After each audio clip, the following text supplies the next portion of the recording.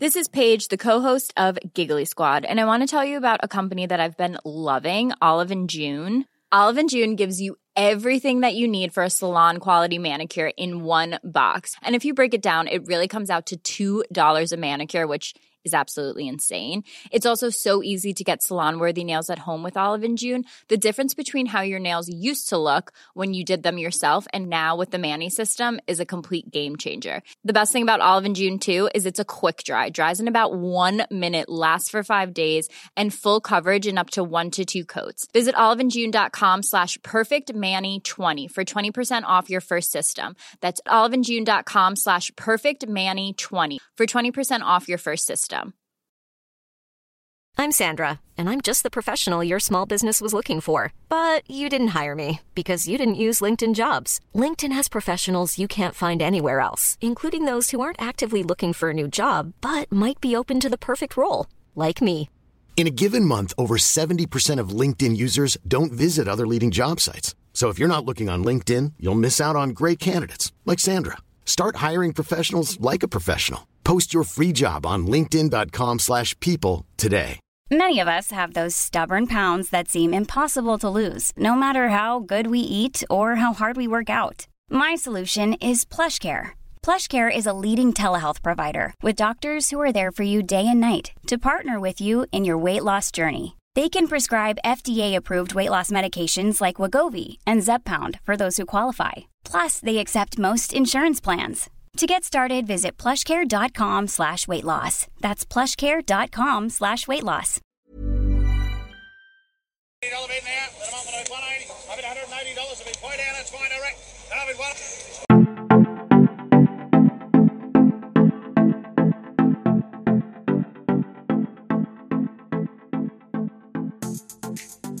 G'day and welcome back to the Farms Advice podcast, where we talk everything agribusiness. This week has been an amazing week for the Farms Advice podcast, with over 600 listens came through in just the one day. So it's amazing to sit back here and to have thought that on day one last year. I wouldn't have thought about it in a million years. But thank you very much. So if you're a listener and you haven't given a review, I'd love you to do so. And if you want to give anything to the Farms Advice podcast, let it be a share online on Twitter, LinkedIn, or just engage with the podcast online. That would be amazing to help me reach the 320,000 workers in Australian agriculture, to help me motivate an industry. So on this week's show, we have Georgia Beattie, an ambitious leader that looks to bring her company to $100 million over the next few years. Georgia has a very cool background leading into her role. She is now with Beulah Park, an organic mushroom farm on the outskirts of Melbourne. I won't take up any more time as there's not mushroom in this one. Let's get into it. Georgia, how are you going? Good, Jack. Thank you very much for having me. It's excellent to have you on the show. Another very motivated person within agriculture and really just challenging your niche of the industry. Before we get down to agribusiness, can you just discuss like how you came apart of being in agriculture and where that led you to until now? I mean, it's probably quite a big story, because I had a startup I founded when I was 20 that I sold. And when I was 30, I had actually created a blank slate and for my career, and had some some elements that I wanted as part of some criteria. I knew that I wanted to get into ag and farming, but I had some criteria in which the type of farm that I was looking for, and a 365-day crop, something that was indoors that I can control, that was more sort of sustainable, that I can have solar panels and all sorts of things on the roof. And something, it had to be organic, and then something that I could create snacks and innovate within, because that's sort of my background, is is sales and export and the supermarkets and things. So the marketing and sales stuff, as well as having fresh, being able to do a range of other products was really important. So I was going down pretty heavily down the soybean path, but mushrooms came up, and Yep. and this particular farm quite close to home came up. So yeah, so I contacted them originally to be a customer, but now I'm CEO and part of the business. So it was a mushroom farm to begin with, Beulah? Yep. So it's a 30-year-old farm, and it's one of the oldest mushroom farms in Australia. So it was one of the first farms that was started in Melbourne, and so yeah, we've just sort of expanded and innovated from the 80s, basically. Excellent work. Well, take a step back. When you were 20, the company that you sold, was it Lupe Wines? Yeah. Did I pronounce that correctly? Lupe, and we also, Lupe was because I started the business. It was a single serve glass of wine, and I was at Laneway Festival, which is a music festival in Melbourne when I was at uni, and they wouldn't serve me a glass of wine because it was too hard to serve outdoors because of health and safety concerns with glass. And so, being like a typical uni student, I thought, I'm going to innovate this and solve that problem. And so I went home and, got a plastic glass and put wine in it and ironed some foil onto it. And it was a total disaster, but that was my prototype. And so I then ended up raising $1 million venture capital, and then having a sort of a much bigger business than I would have perceived at the time. And so Lupe was the sort of fun outdoor brand for the Australian market, but I had launched offices in Japan, Korea, Taiwan, China, and wine has its very traditional cues on how it's marketed. So it's about the family that makes it, the year that it was made, and where it's from. And they really don't deviate much from that. You do have some brands that try and connect on an emotional level, like other brands do, but it's a hard thing. People just they want to stick to the basics with wine. So we'd ended up doing the same thing, launching a Beatty brand, which is my surname. My dad actually does make wine, so that helped. We've got a winery in the Yarra Valley here in Victoria. And so that was our export brand. And so that ended up being a much bigger part of the business. But I love the Lupe brand. That was my favorite baby. Yeah, it's a cool name, and to get started so young and for it to take off. Who bought it? So we ended up, there's a European company that had a lot of hotel minibar companies ended up buying it, and that it was really good on airlines and hotel minibars. So somebody that didn't want a whole bottle of wine, but they just got home, they might be traveling for work, and they can just have one glass. For some reason, the single bottles weren't as attractive. I don't know why, yeah. but they also didn't need to put glassware in the rooms, and so it saved them that space and extra expense as well. So it was somebody operating in that space. It's funny, I've still got a bit of the gear in a factory, and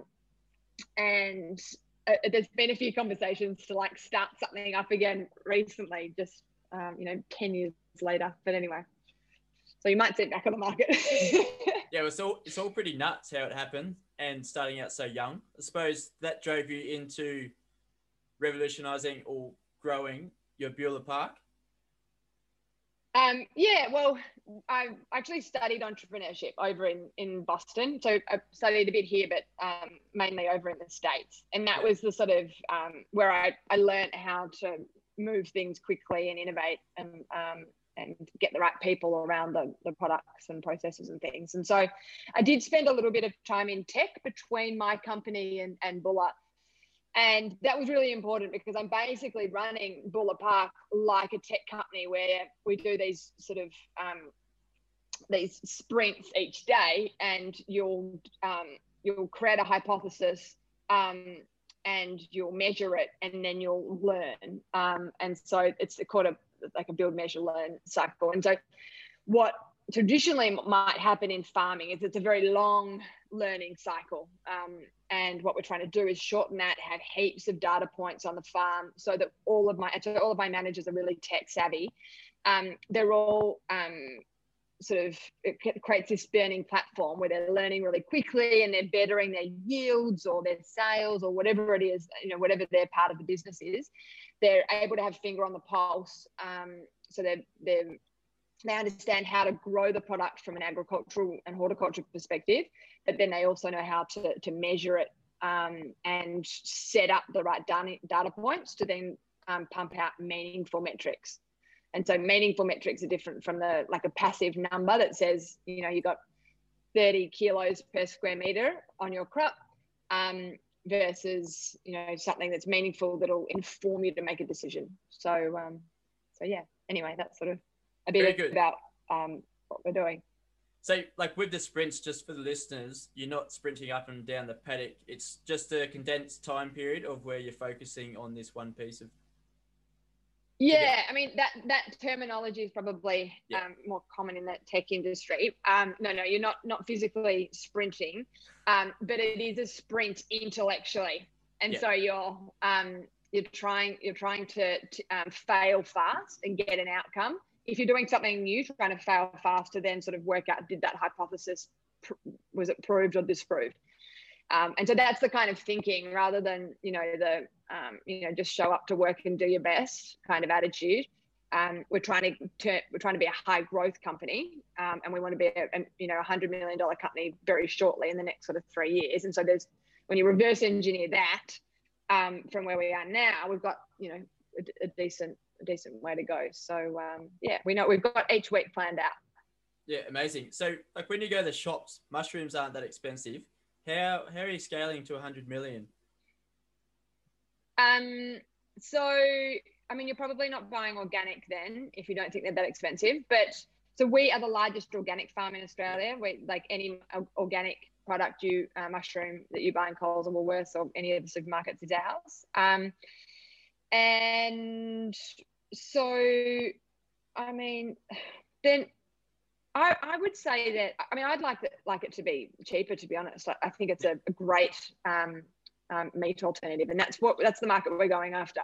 So it's really, really popular at the moment, as you know, to sort of have this reducitarian. I'll eat meat a few times a week. I mean, being vegan is aspirational for a lot of Australians because we've grown up with roast Sunday dinner as a sort of archetypical Australian. We now have have always had an incredibly diverse community, and so yeah. So I mean, that's the sort of the interesting thing about these trends and diet changes. So we're really going after the market where people might be reducing meat. So when you look at it that way, they might be less a kilo. But when we're going after a much sort of larger market, and it's not just, there's 25 million people in Australia, and that's quite a good market. My experience has always been markets overseas. Things are sort of a little bit quiet at the moment for export. But my intention is to create some products that can go overseas, and it doesn't necessarily look like a fresh mushroom. It might be other snacks and products and alternate proteins. So snacks and alternate proteins, they're coming from mushrooms, or do you have something else on the burner as well? No. Like, you can very, very quickly turn mushrooms into an alternate protein. Yeah, right. So you've got a few different products. A grilled burger, for example. So you're selling mushrooms like as a ready-to-go burger to flip, or? Yeah, we do. Like, Grilled have got that in their stores. And so that's been interesting having a look at that market develop. I mean, that's just one, and that's probably quite a small market is burgers. But if you have a look at any opportunity, any occasion that you're eating meat, there's an opportunity to be selling mushrooms in. There's my dog. Yeah, okay. So how are you actually growing these mushrooms? They're in containers or in a big greenhouse? Big, controlled. We've got a series of rooms. Each have got 200 square meters in them. It's vertical farming. Yep. We've also got a compost farm, so we're vertically integrated in that way. And we, just put water on them, and they grow a millimetre an hour. So it's all grown indoors, between sort of 16 and 18 degrees. We've also got a solar farm. And so, it's really important that we're organic. There's sort of bleach and other products to keep mushrooms white that are commonly used in the industry, which we don't think is a good thing for your gut. So there's just water on ours. Mixing it up. So if they grow a millimetre an hour, is that a week until it meets the consumer? Yeah, so we've got it's a 32-day cycle, and we get 2 flushes off that, or 2 harvests, depending on where you're from. And yeah, so it's a quick crop, and that's what I love about it, and that's why we're able to get these fast learning curves as well. For like mushrooms, what's been like the most challenging thing? Is it getting into market and educating consumers, or they're educated and you've just gone with the trend of like veganism coming around the corner? Yeah, I think there's a few things playing to our favor, really. We just need to make sure we've got the right products sitting there. I've previously made sure that my relationships with the supermarkets are good, and I'm able to get sort of insights and work with them on what they're seeing on the shelves as the consumer changes. And millennials are really interesting in what drives them and their purchase decisions. And so we're really just sort of interested in what that, it might not be immediately, it might be a product that's will be mainstream in 5 years' time, but we want to be doing the work on a brand level so that we're ready to sell to that consumer and be front of mind when it comes to organics and good products.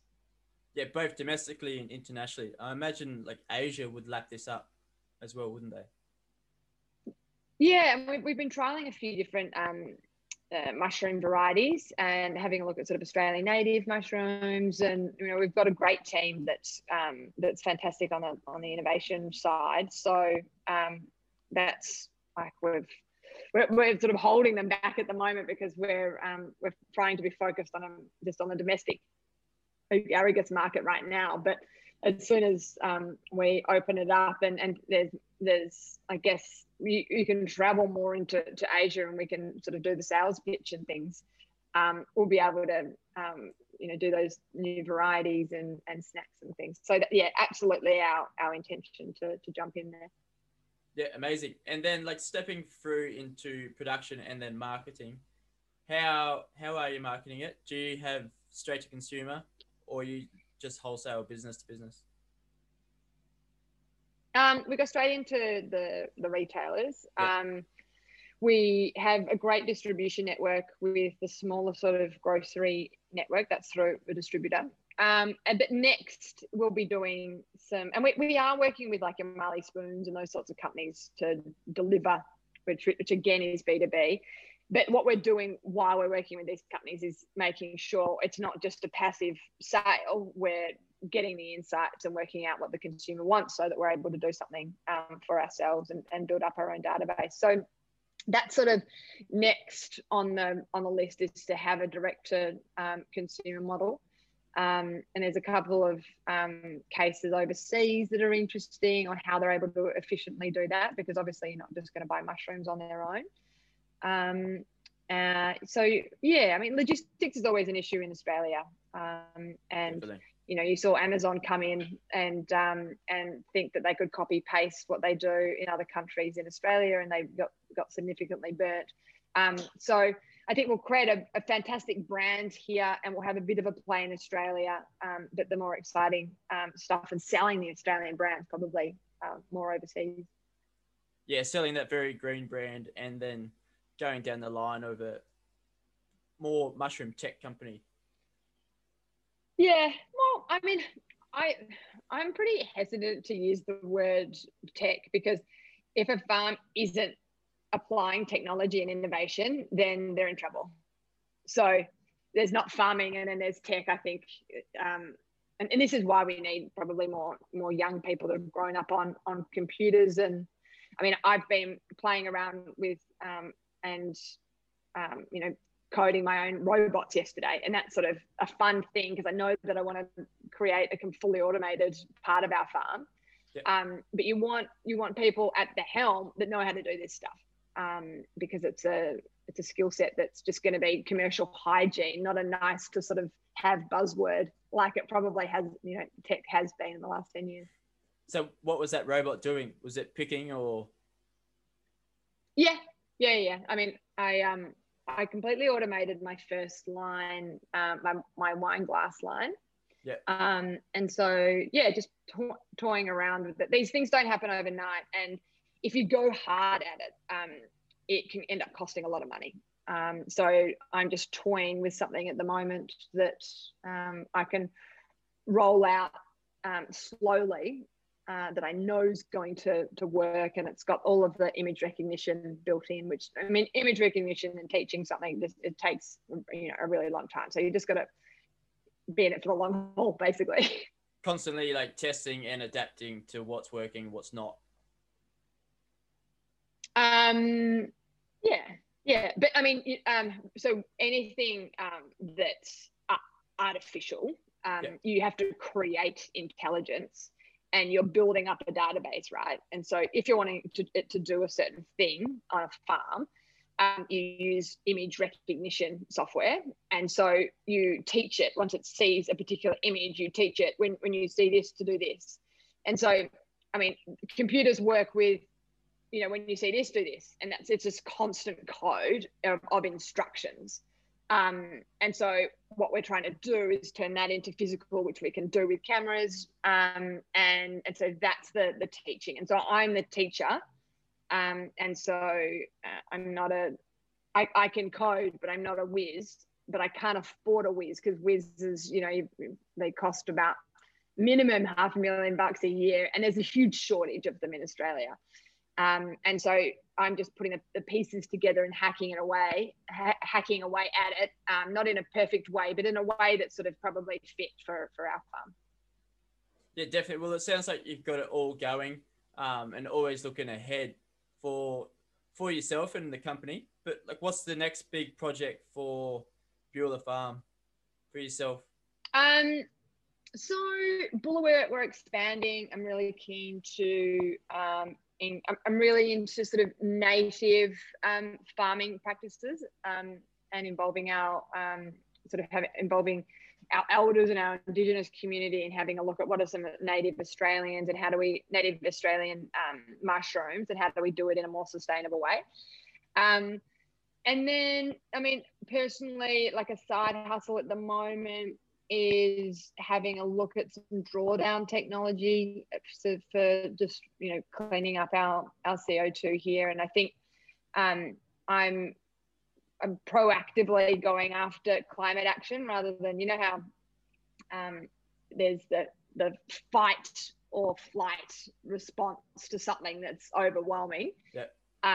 And I think when it comes to climate change, which we're all seeing the effects of, everyone's sort of frozen because they don't know what to do, and they're thinking about their keep cup and returning and recycling their goods in their houses, but which is fantastic, but it's not going to move the dial. And I personally think all of us need to actually dedicate our careers towards solving the Australian version of climate change, which is sort of that will be my next direction. So there's some cool drawdown technology in Europe that's being tested. So we could probably whack that up on the farm and use the concentrated CO2 as a fuel source. But if we can be not just carbon neutral, but proactively cleaning the air, that would be an intention that I want to sort of see in the next 5 years.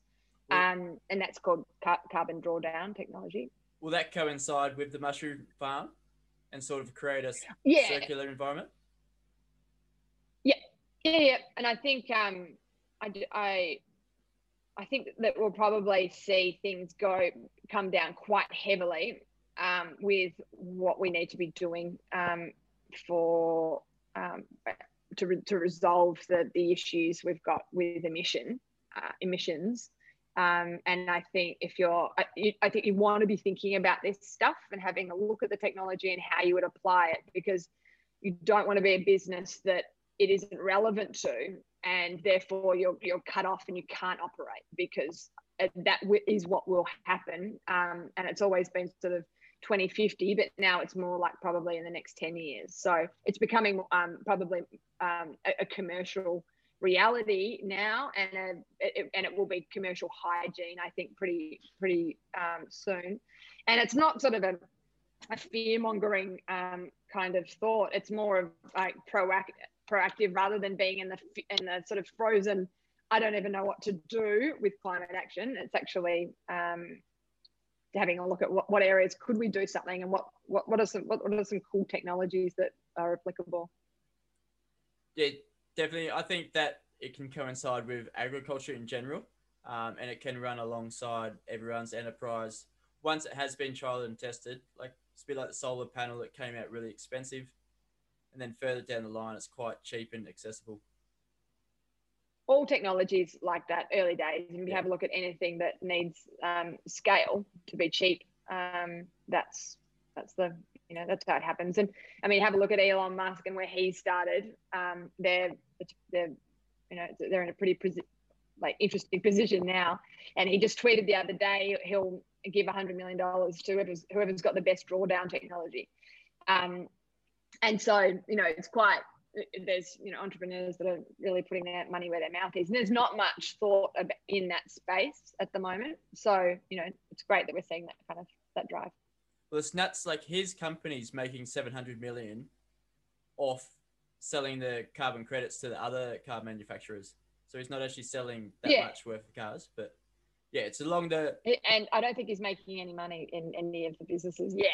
But it'll be one of those Amazon. Like Amazon has popped up now, and it is just you can't walk out of the house, or you're in the house and you've got Amazon around you, and you can't walk out of the house without Amazon.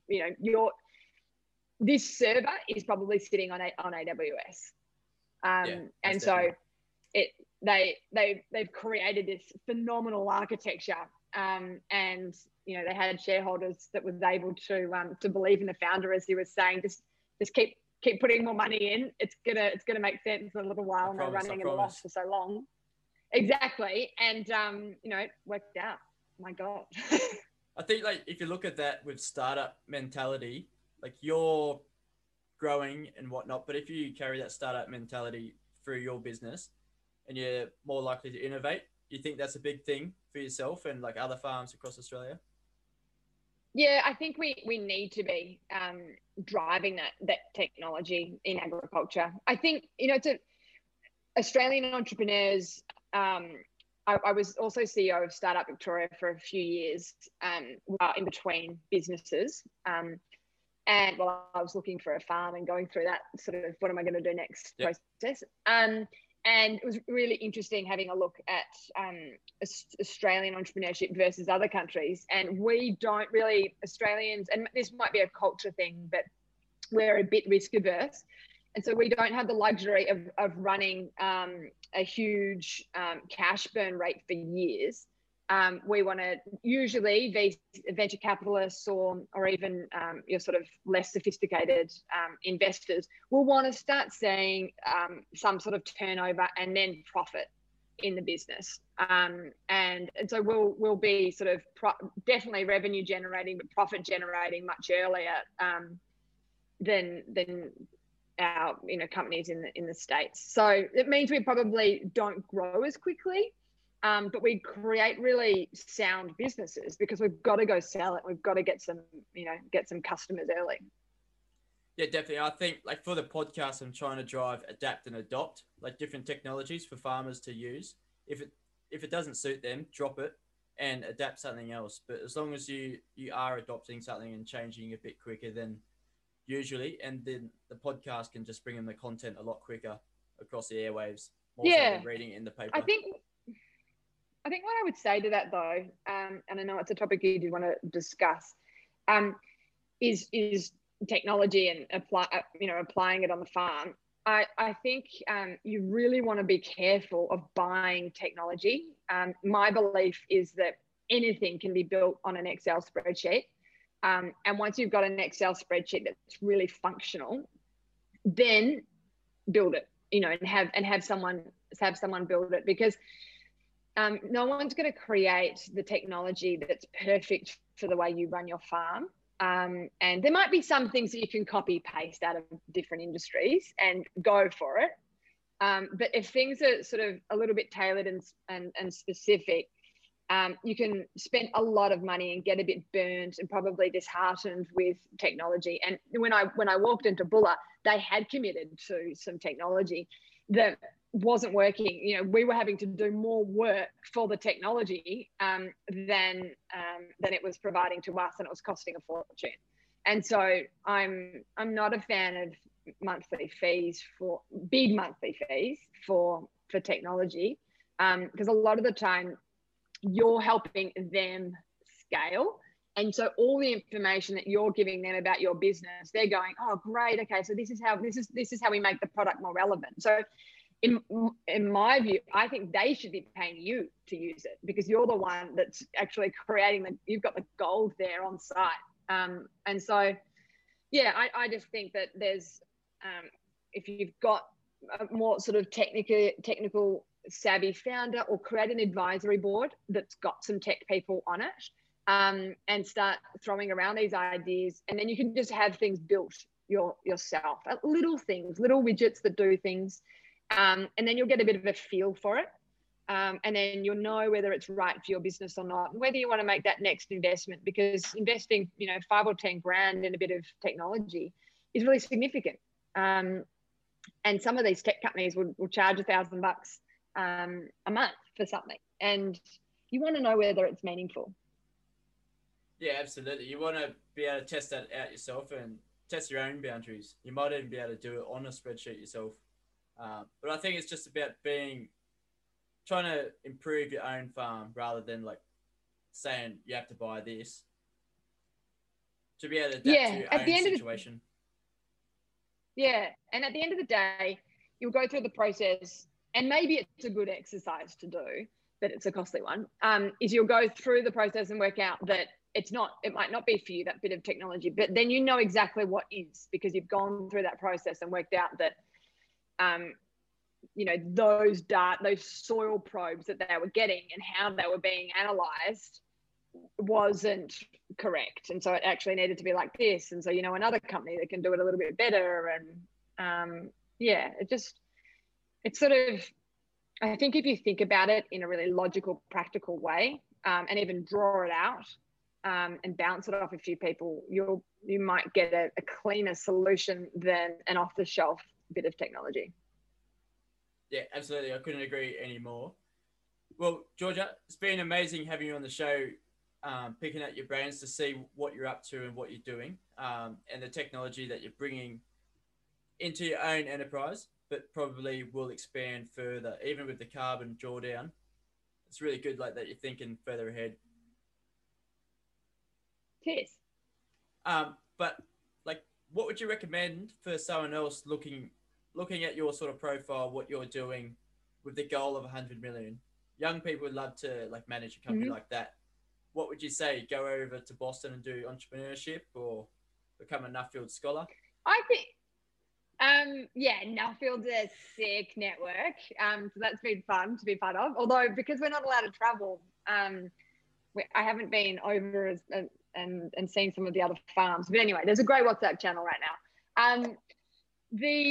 So advice, I guess with anything, you want to create a win-win situation. And so you want to make sure that your skill set, or your aspirational skill set, because, you know, I knew nothing about mushrooms or agriculture really, but I learned it very quickly within sort of 6 months. And so you want to pitch yourself to a business, and, you know, speak to those directors or founders and see where they want to go. Because there's a lot of baby boomers in businesses now that are wanting to hand it over, but their kids might not be interested. And so, you know, pitch what you want to do and see what they say. I think that there's great opportunities for aspirational entrepreneurs that want to jump into ag. And yeah, that would be like, you've just got to be in it to win it. Like, put your hat in the ring and you'll learn. Yeah, definitely speak up and communicate what your goals are, and they should be able to come to you as long as you write them down. Yeah.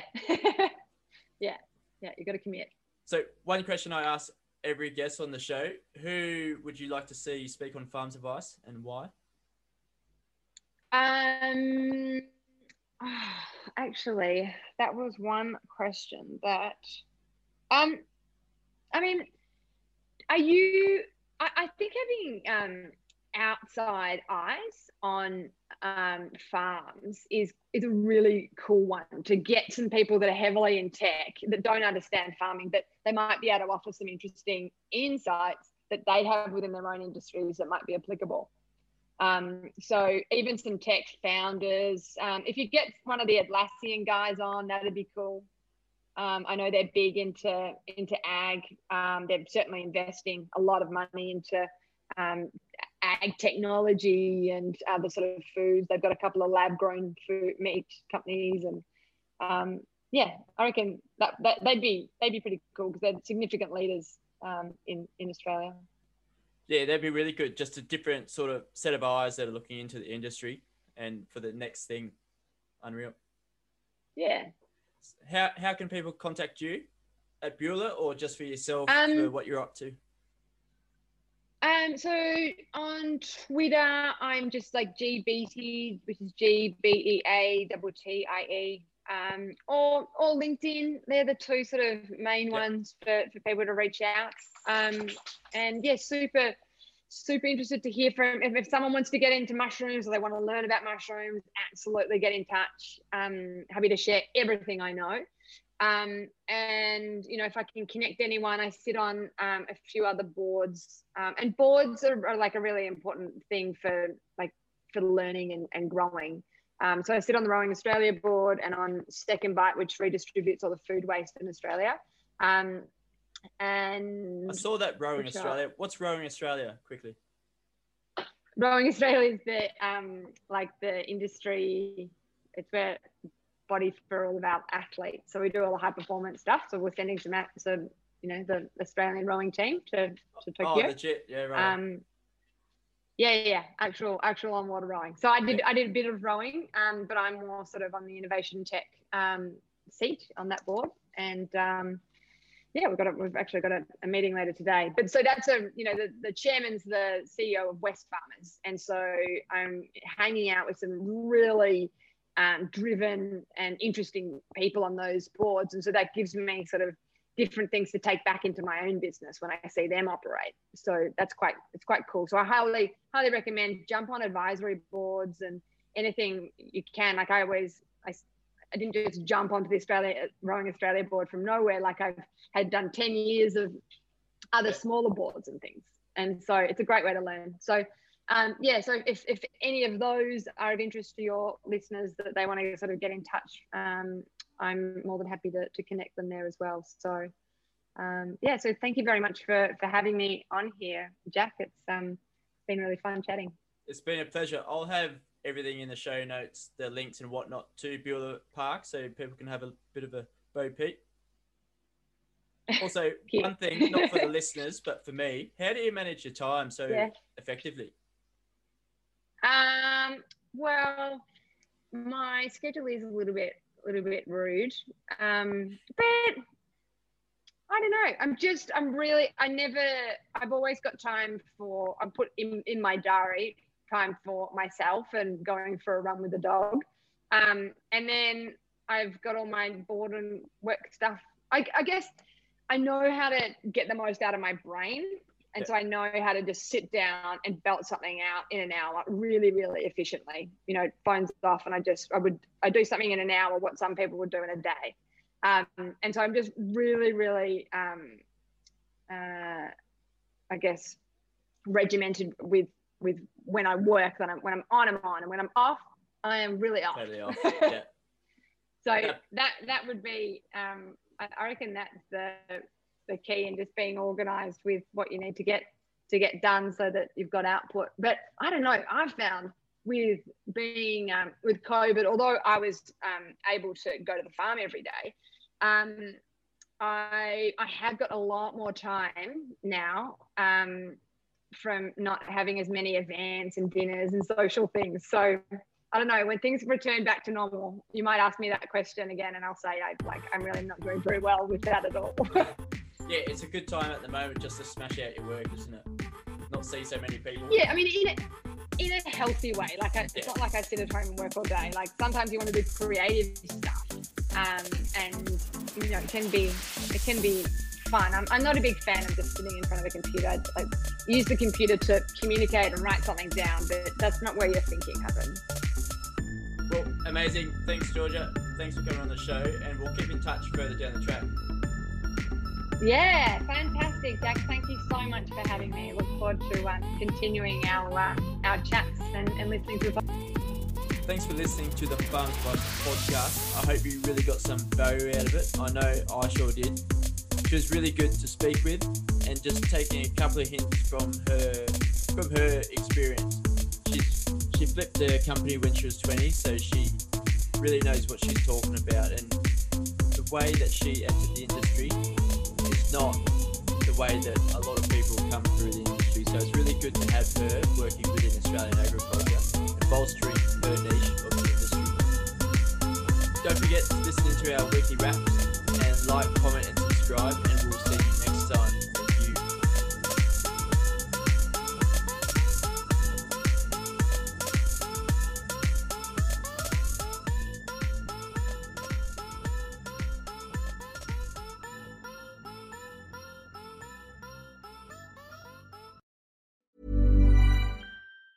Mom deserves the best, and there's no better place to shop for Mother's Day than Whole Foods Market. They're your destination for unbeatable savings, from premium gifts to show-stopping flowers and irresistible desserts. Start by saving 33% with Prime on all body care and candles. Then get a 15-stem bunch of tulips for just $9.99 each with Prime. Round out Mom's menu with festive rosé, irresistible berry chantilly cake, and more special treats. Come celebrate Mother's Day at Whole Foods Market. Here's a cool fact.